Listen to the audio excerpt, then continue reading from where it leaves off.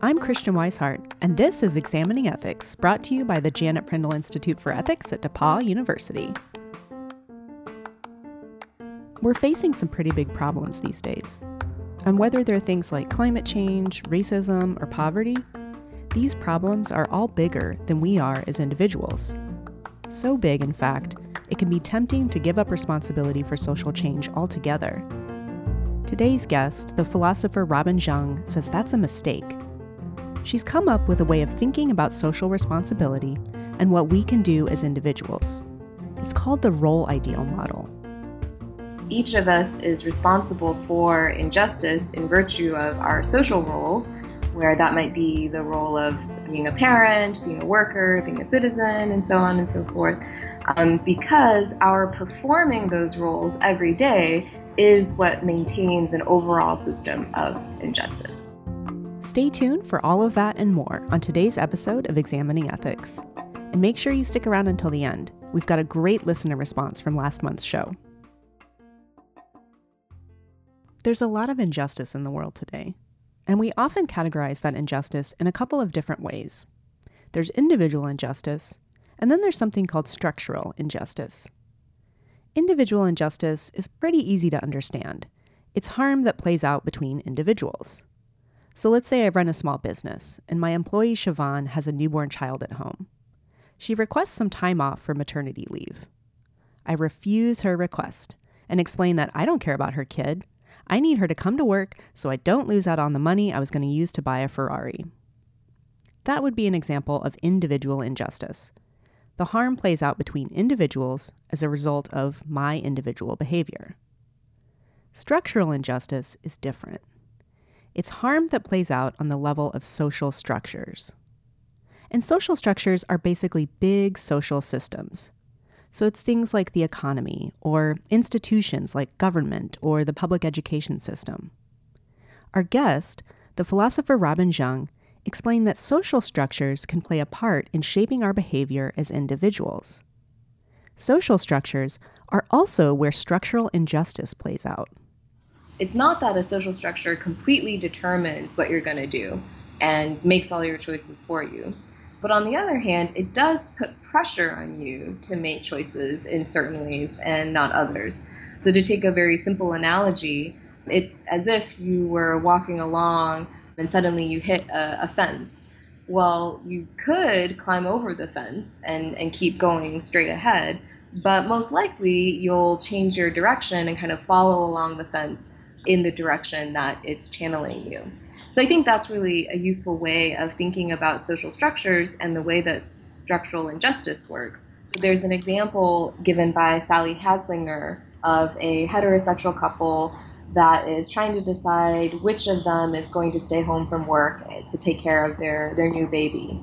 Both the husband and the wife, in this case, are completely unbiased. They're totally equally committed to gender equality. But when they're trying to make their decision, if it's the case that their employers offer maternity leave but don't offer paternity leave, that's kind of like walking into that fence, right? I mean, they could decide that the woman is the one to keep her job, but there are all of these forces that are kind of pushing in the other direction, and that's without even including all of the gender norms and social pressures that come along in non-material senses too. So in this case, it's easy to see how eventually that's going to result in less status and power for the women, even though we stipulated from the very beginning that there were no sexist attitudes involved here. So that, I think, is the central idea of a structural injustice. It's some kind of harm or disadvantage that accrues to a group and that persists even if we take away individual bad actions or individual bad attitudes. So that's not to say that people don't have bad actions or bad attitudes, but a structural injustice is this kind of undeserved harm or disadvantage that is suffered by some groups, which is not primarily caused just by individual bad actions or attitudes. Most of us recognize, or at least I hope we all recognize, that we're responsible for our individual actions. So in that example where I'm forcing my employee Siobhan to come to work after giving birth, it would be relatively straightforward for me to figure out how to behave better. The question for today's show is, what are we supposed to do in the face of structural injustice? Are we as individuals responsible for injustice that happens in social structures and systems? Robin is trying to answer these questions. But before we dive into her answers, let's take a short detour into the origins of her work. She's building her ideas on a foundation created in part by another philosopher, Iris Marion Young. Just before Iris Young died, she was working through what it means to be responsible for societal problems. So on traditional models of responsibility, when we say that you're responsible for something, what we mean by that is something like you're blameworthy for it, or maybe you could be punished for it. But what Young says about her new model of responsibility is that she's talking about something totally different. And so when she says that you're responsible for injustice, she doesn't mean that you can be blamed for it or punished for it. What she means is that you can be assigned some of the burdens of rectifying it. So even though we as individuals shouldn't be blamed for structural injustice, we're all still responsible for trying to create social change. Iris Young argues that we all have to take up the burden of working together with others towards that change. But working together with others isn't very specific. So Robin came up with an extension of Iris Young's ideas. She calls it the role ideal model of social responsibility. Each of us is responsible for injustice in virtue of our social roles, where that might be the role of being a parent, being a worker, being a citizen, and so on and so forth, because our performing those roles every day is what maintains an overall system of injustice. Since we're all a part of society, we all have different social roles we play. So the way that I think of social roles is as kind of bundles of expectations that people have of one another.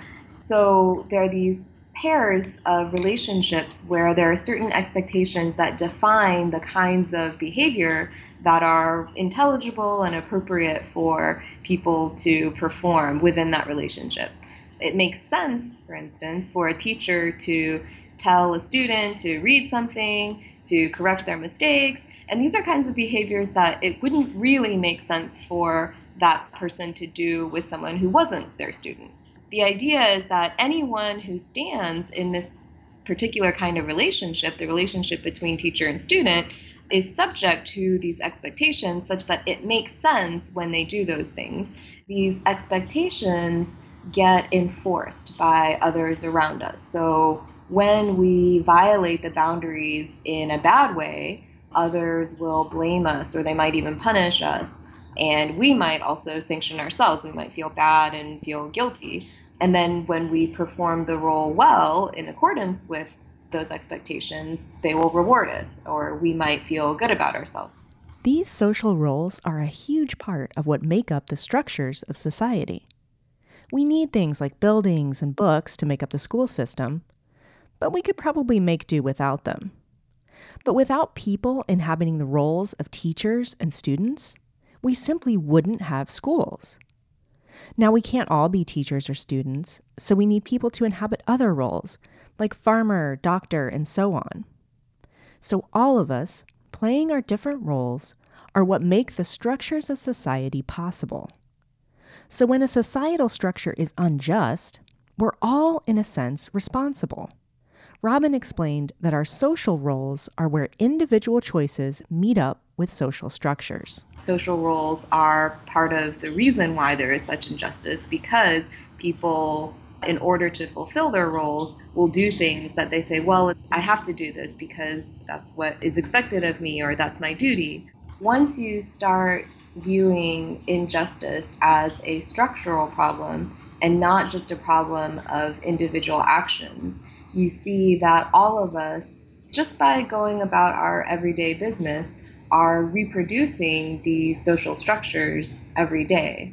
Because we all stand in these relationships to one another, we automatically occupy different social roles. And it's because we keep acting in ways that conform to the expectations associated with those social roles that we maintain the social structures, which are what constrain people's decisions and behaviors in ways that maintain injustice. So there's no way to escape responsibility because just by virtue of being a member of society, you're enmeshed in all of these different social roles, which put you in relationship with many, many different people. Before you get too depressed about all this responsibility, Robin has something else to add. So she says our social roles are like a double-edged sword. They're what make us responsible for the big structural problems we face. But they're also what can help us solve these big problems together. Because you have certain powers and resources in your role, you can use those powers and resources to push those boundaries of your role. And by pushing those boundaries, you influence how other people can perform their roles. And so slowly we get change throughout the social structures which are made up of these roles. So to give an example of the teacher, let's say that I'm a professor and my graduate student teaching assistants want to unionize. Well, I'm in a position as a professor to use my role to support them because I have the authority, for instance, to say, hey, look, I know that my grad students can teach a lot better when they're not anxious and stressed about paying their bills and how they're going to deal with tuition. So I could sign on to an open letter, I could have a meeting with the dean, maybe even the university president, to back these grad students who are trying to form the union. And on the one hand, what's happening here is that I am performing my role as a good professor, right? I'm trying to ensure this high quality of teaching for my students. But on the other hand, I'm also pushing the boundaries of my role as professor because I'm trying to influence the university president or others in the administration to perform their roles differently by trying to get them to recognize and bargain with the union. So when I undertake these actions, I'm opening up options for them by changing the expectations of how they should perform their roles. To create change within our social roles, we have to think critically about what it would mean to perform our role best. Robin calls this striving for a role ideal. Your role ideal is your own individual interpretation or conception of how you can best perform that role. The thing about roles is that they're never totally 100% fully defined. So even if you know that your role as a parent is to, feed your children, the role isn't going to tell you exactly what you should feed them or when you should feed them. So everyone needs to have some kind of role ideal, some kind of personal conception which gets based on their own lived experience, their own values, their own beliefs, which is going to guide them in making all of these countless, infinitely many little tiny decisions that everyone has to make about how to perform their role. That role ideal will guide us in making decisions that will allow us to push the boundaries of our roles in ways that bring about changes around us. So for example, if I'm a teacher again, I could think about, well, what do I need to actually perform my role well as a teacher? I need to think about what course offerings we might be missing. I need to think about what kinds of stresses my students are dealing with when they come into the classroom, which might make it harder or easier for them to learn. It's by asking those kinds of questions that I might start to think about, for example, diversifying my syllabus so that we read more works by philosophers of color or philosophers from other marginalized groups. So I think that holds for other social roles as well. When you have a role ideal of what it would be like, what it would mean for you to perform your role well, then you start to ask all of these questions about what things would need to change in order for you to be able to do that. And that's when you start taking these actions, which will have the effect of starting to change the social structures around us when everyone else around you is also doing the same thing.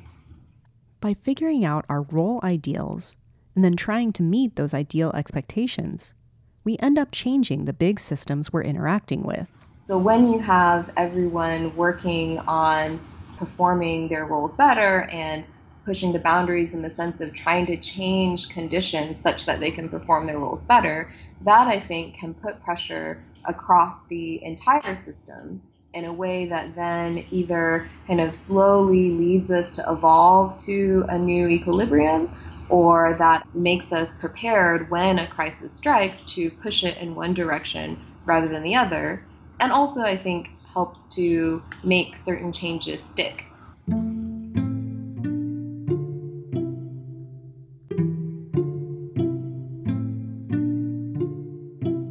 There's a way in which the role ideal model can feel burdensome and overwhelming. But Robin says we shouldn't feel paralyzed by our responsibility. When the role ideal model says that you're responsible for injustice, it's not saying that you're blameworthy for it, that you should feel bad about the ways in which your actions are contributing to injustice. Instead, what it means when it says that you have responsibility is just that you, along with everyone else who's responsible, are expected to take up some of the burdens of changing the unjust structures you're a part of.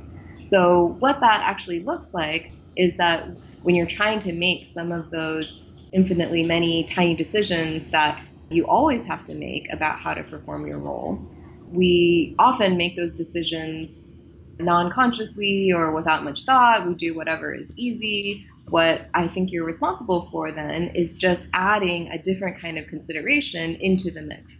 So having considerations of injustice just put on the table while you're making the decision, that's what I think you're accountable for. So in other words, what you're accountable for is performing all of your roles with a raised consciousness, with some additional awareness of the possible implications of these small decisions that you're making, or big decisions too.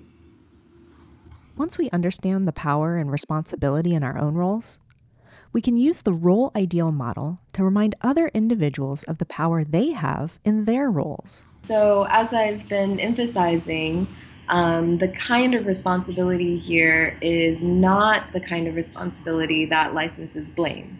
So, rather than blaming somebody, you can remind them, as a good professor or a good teacher or a good parent, here are some of the values that I have, and here's something that I think I could do in order to better achieve those values.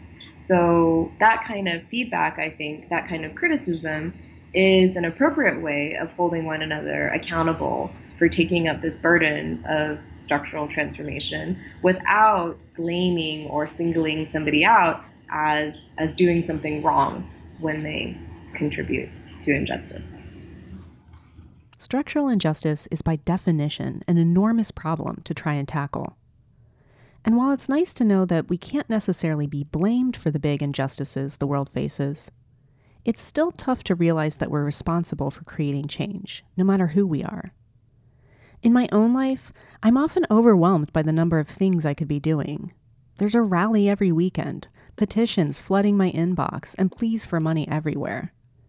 I want to help, but I'm often at a loss as to what exactly I should be spending my time on. What should be my priority? What should I do with my limited resources?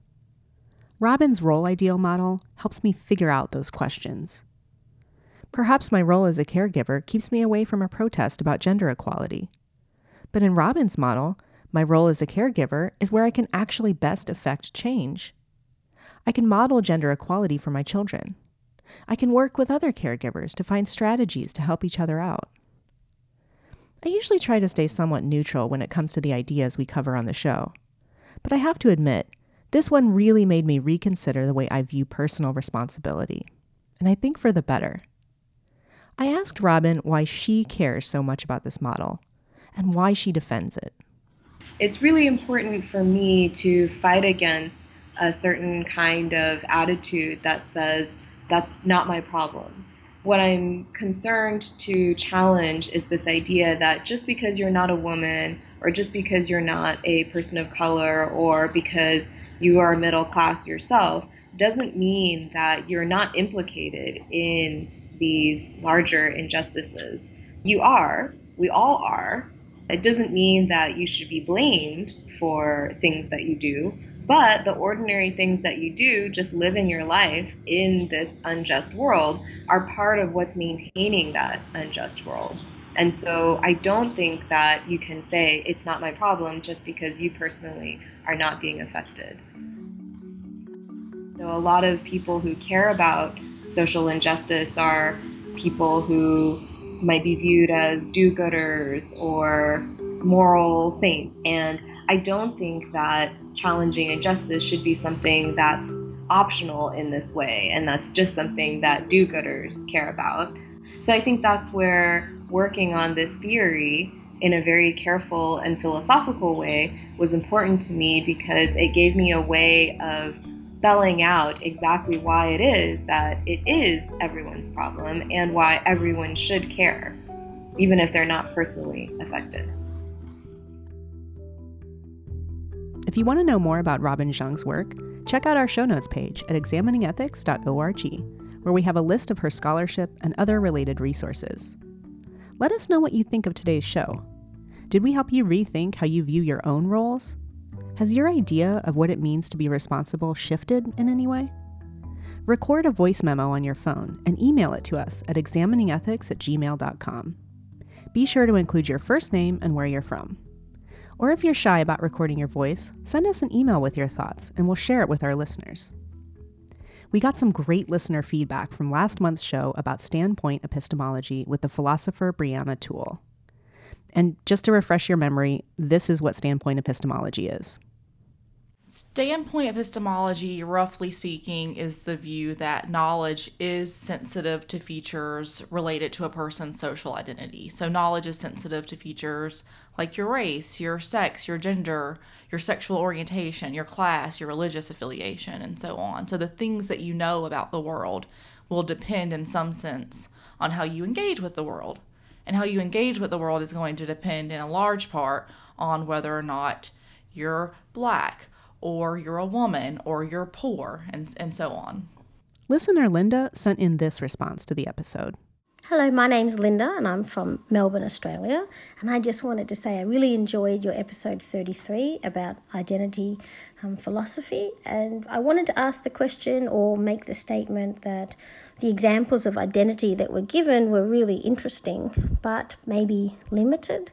Sexuality, multicultural background, things like that, only one part maybe of how people identify. When I was listening, I was thinking, I identify as someone who's gone through the foster care system and been adopted and live in a multicultural family now, and perhaps could give really insightful knowledge around that experience and what policies and things around that sort of activity might be, rather than someone who's not gone through, had a traditional upbringing and whatnot. And then that made me think about people who have had other experience that then create their identity, like maybe they're a veteran or they've had a disability or been an only child or come from a big family or other things like that that maybe aren't as surface as the examples that you gave. So I wonder if your theory extends to those more complex or